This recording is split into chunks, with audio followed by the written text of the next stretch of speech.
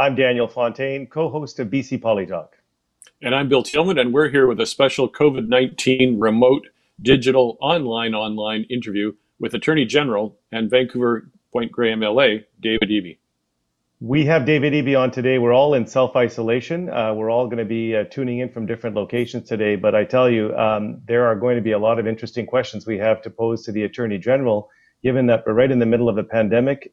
We know that the Provincial Health Officer and the Solicitor General and other ministers are imposing a lot of legislation that could at some point have an impact on the Attorney General and the court system, not only in the coming months, but potentially for years ahead of us.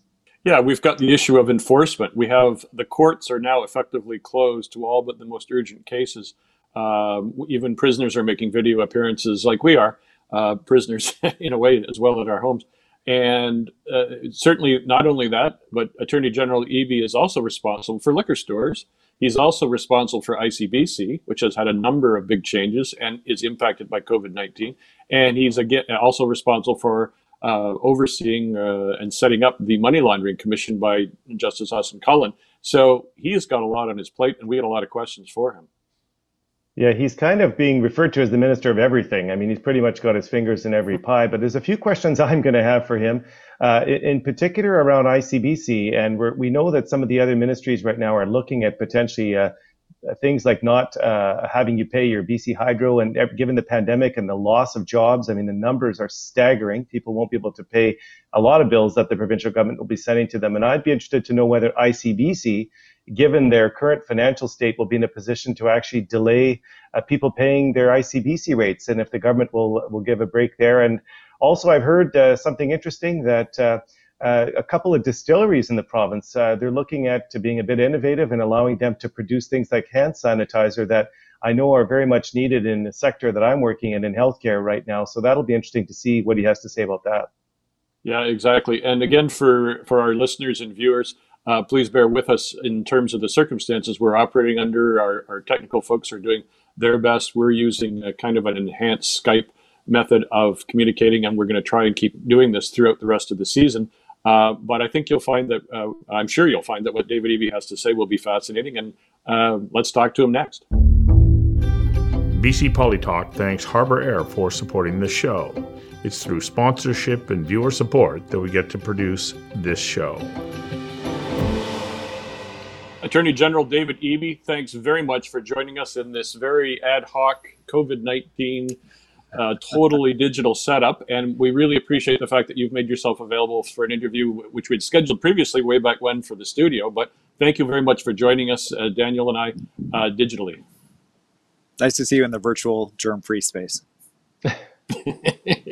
So this is a crazy time, and this is a crazy way of doing a BC Polytalk for us, but it's the only way we can do it for now and for the foreseeable future. What's your general impression on the impact this is having on British Columbia? And then maybe we'll ask some of your specific portfolio areas after that. Well, the general impression, obviously, is that this is quite a significant and unusual departure from business as usual for British Columbians. And whether we're talking about areas of my portfolio, from casinos to courts to driver's license renewals, or other areas that we're responsible for. Looks good, bud. We're all working from home. This is my son. Want to come say hi? Everybody's working from home. And so we're working with families and we're making do. Okay, bud, I got to keep going with this call. So, everyone, every family is working from home as much as possible and making do with childcare and with closed schools. It's a really unusual time, and we're all doing our best. And in terms of, you mentioned we just saw your son, as you have a new daughter, and your wife, Kaylee's a doctor. How is it, just on a personal level, impacting your family? Well, for our family, schools are closed, childcare just closed, so we're all home now. Kaylee will probably be called back to work once the number of people in hospital affected by COVID starts to go up. She's on maternity leave, but she'll be needed in hospital, so we'll have to figure that out when that happens. Our usual childcare is Grandpa, and obviously with the impact of the virus on people who are older, we're nervous about what that would look like for our family. And these kinds of things are faced by families across the province. But beyond that, a lot of families have far worse situations. I mean, ours is just a matter of logistics, but I need to keep working on this. Okay. Just keep painting and then maybe go say hi to Mom. It's already done. Okay, but I need to finish this call. Oh, what? What was our deal? Okay, so Well, you know, that's our reality so all over the place.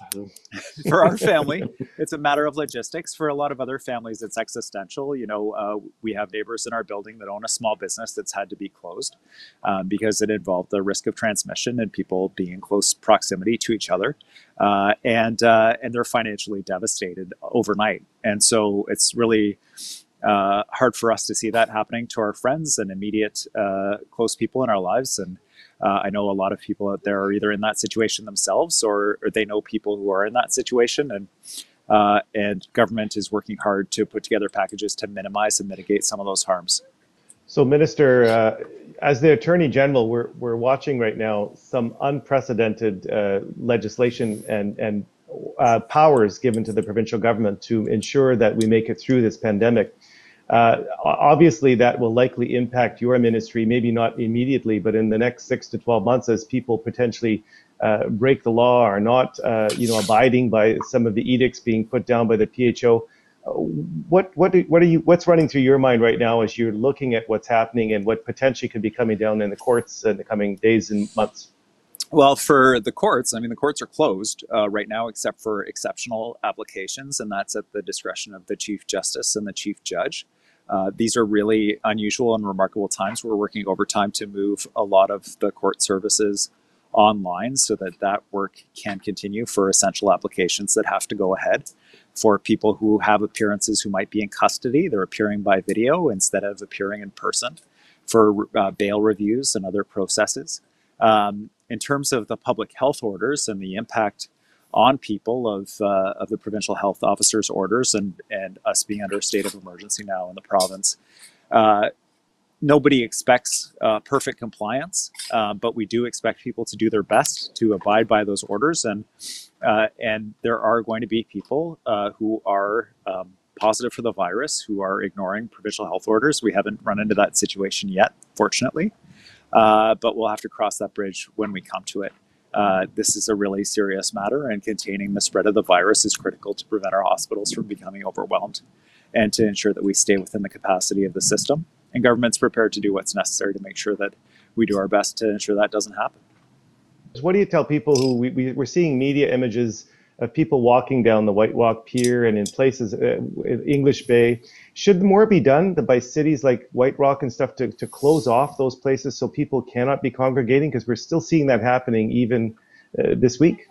The key to the whole thing, as I understand it from the public health officers, is social distancing. So maintaining that distance from other people and washing your hands frequently, as opposed to confining people in their homes. We're not at that stage in British Columbia. And for people's mental health and for their physical health, it's fine to be outside and it's fine to go to work as long as you're maintaining that social distance. And we're following very carefully the advice of public health experts on this. It's very easy to politicize these things or allow fear to make decisions. And instead, everyone, we need to work on the best science that's available to us and what needs to be done to contain the virus. And we're taking that advice from our chief provincial health officer. And you've seen escalating steps from her as she becomes more concerned about spread, especially before the borders were closed, the issue that we face with Washington State having a very significant outbreak and an uncontained outbreak in their state. So as that concern has gone up that she's seen, so have the measures that have been put in place in the province. Minister Eby, the burning question that our listeners and viewers will want you to answer is, because you're responsible for it, our liquor store is going to close. Right. Well, I can tell you this. There's no shortage of product in terms of either cannabis or alcohol in the province. We do have supplies that we believe will maintain British Columbians for a long time through this crisis and beyond. And those shipments are continuing.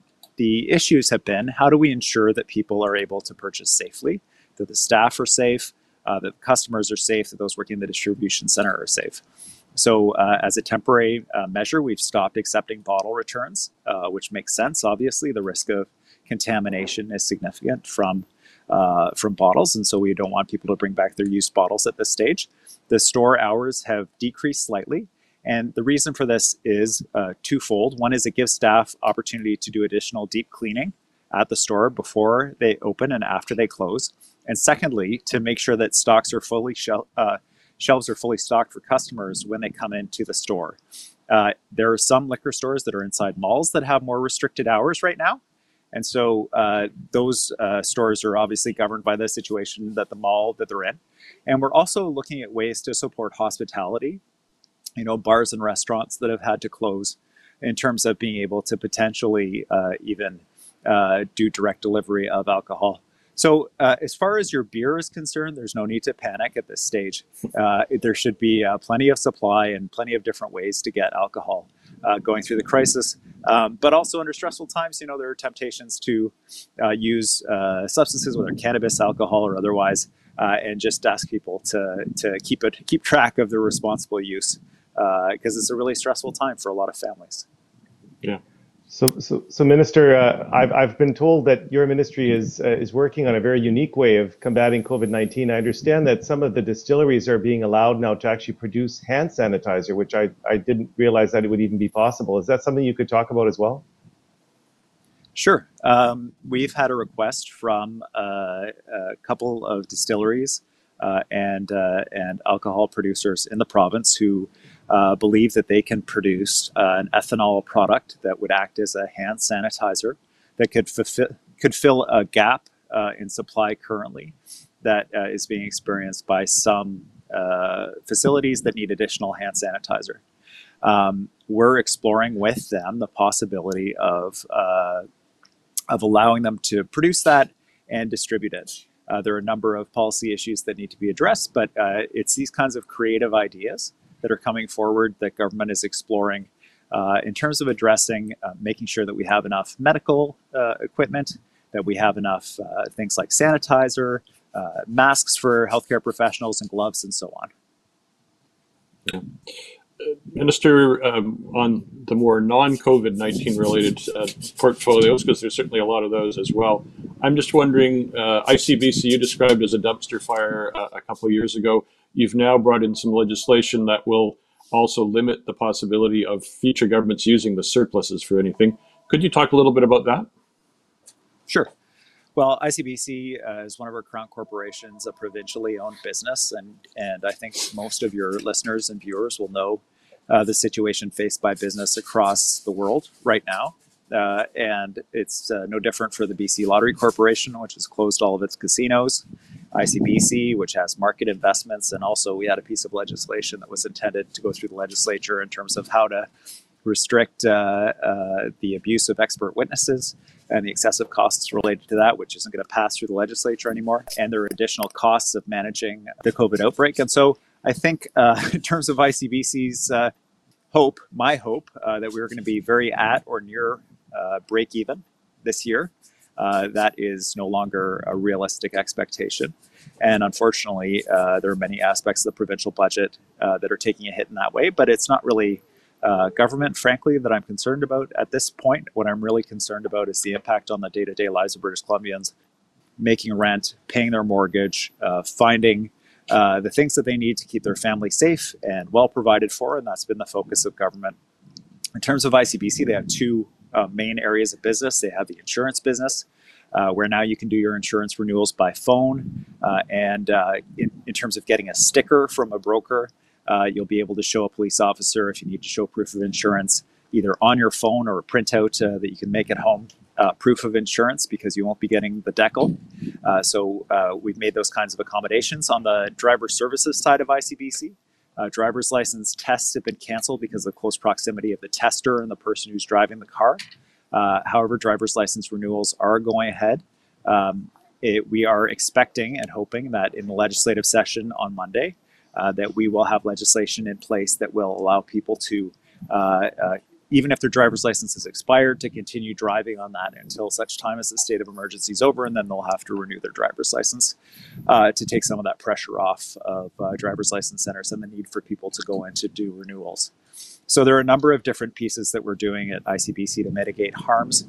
But financially, for ICBC, this is very bad news, but you know what? It is horrific news for business across the globe right now. And coming out the other end, ultimately, the insurer will be in a better place once we pass the legislation around the enhanced care-based system, and the savings will still be there for drivers after this crisis is over. But some of our work has been definitely put on hold here. So, Minister, just as a follow-up to that, and sticking to the theme of ICBC, I understand that a number of ministries are looking right now, given what's happening with the pandemic, and given the fact that so many British Columbians are going to be out of paychecks in the coming weeks, is there any contemplation by ICBC to allow for people to forego having to pay the renewal of their insurance to allow them a few months, given that they're likely going to be out of work? Is that something that ICBC is contemplating at this time? Government across the entirety of the ministries is looking at ways to provide support to people. And there's a number of different ways that we can do that. It could be through providing reduced costs for people in terms of renewing their insurance or other expenses. Maybe go inside and check in with Mom, okay? 10. I know. That's not that many. He's working for the trial lawyers. He's working for the trial lawyers, I'm sure. So there's a number of different pieces we're looking at to make life a little bit easier for British Columbians when they're under financial stress. And insurance could potentially be one of them. It's early days right now, so mostly we're in the immediate response of, okay, what do you do when you need to renew your insurance? What do you do when you need to renew your driver's license? How do we keep ICBC employees safe? How do we ensure that they're able to work from home so that people can get the services they're expecting? And then we'll be looking at those second level initiatives later. Yeah. I know we're poaching on your family time and your time, but could you just say a few words about time and work time at our house right now? I said that somewhat tongue in cheek. Could you tell us a little bit about where the money laundering inquiry by our former Justice Austin Cullen sits right now? I presume there'll be some challenges there.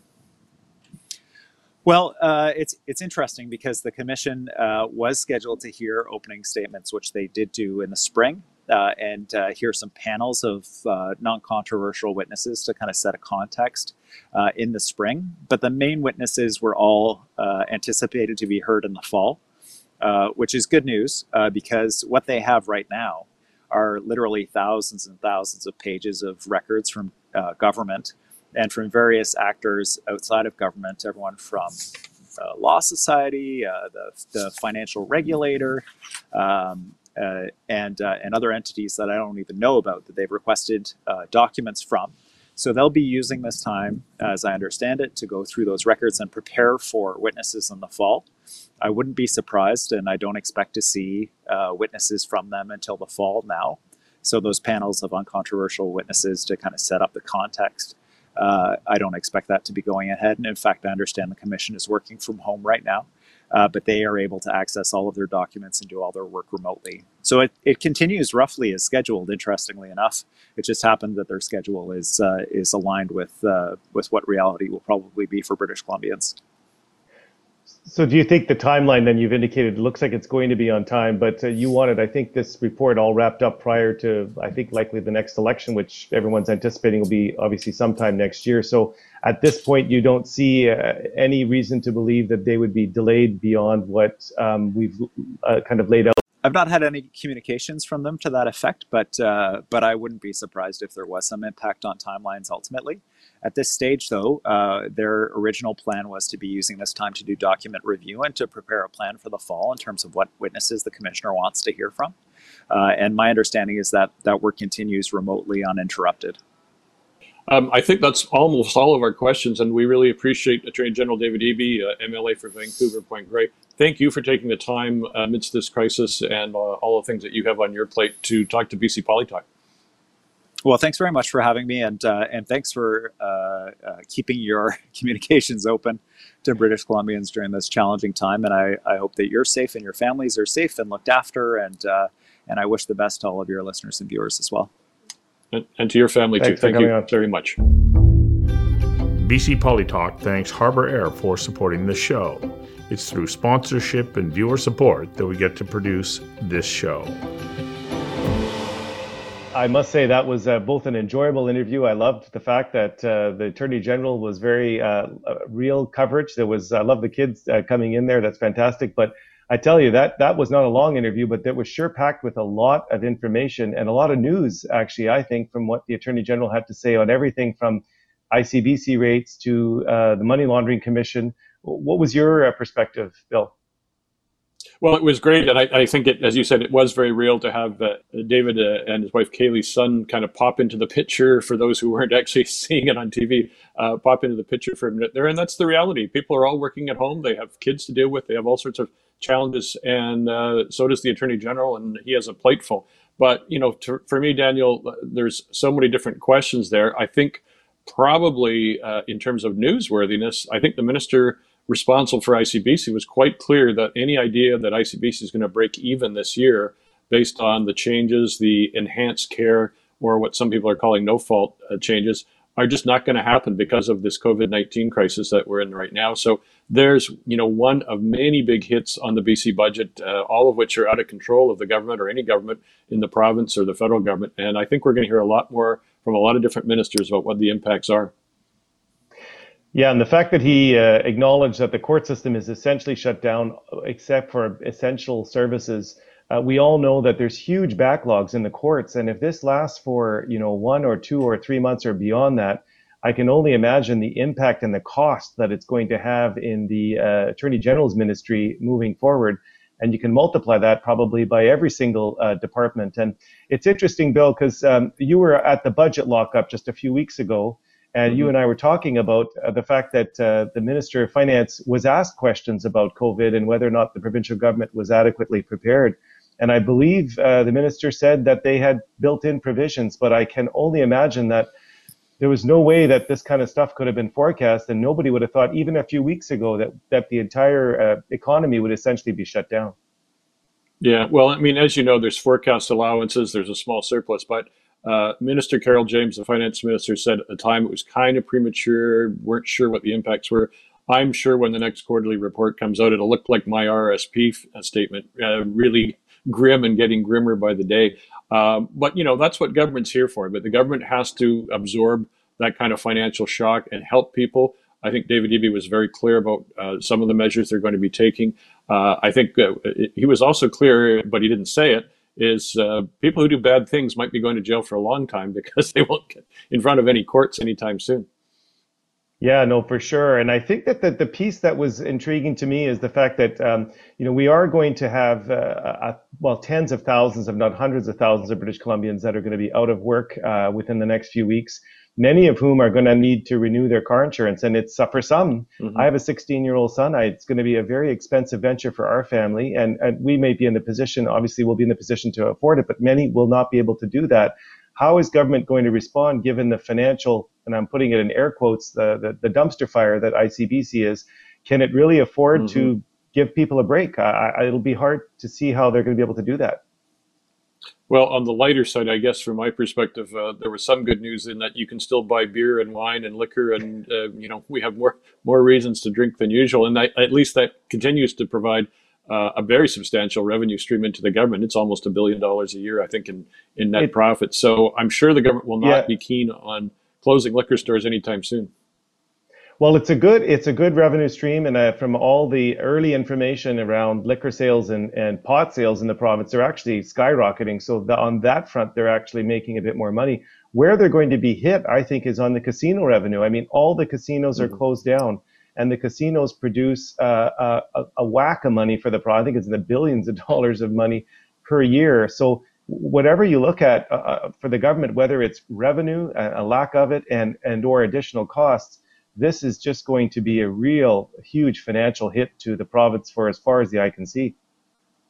Well, and we talked a little bit about the border being closed with Washington State, but we didn't talk to, and it's not David Eby's jurisdiction, but tourism is just tanking, as we know right now, and for the foreseeable future. Just today, as we're recording, 5,000 Air Canada flight attendants laid off.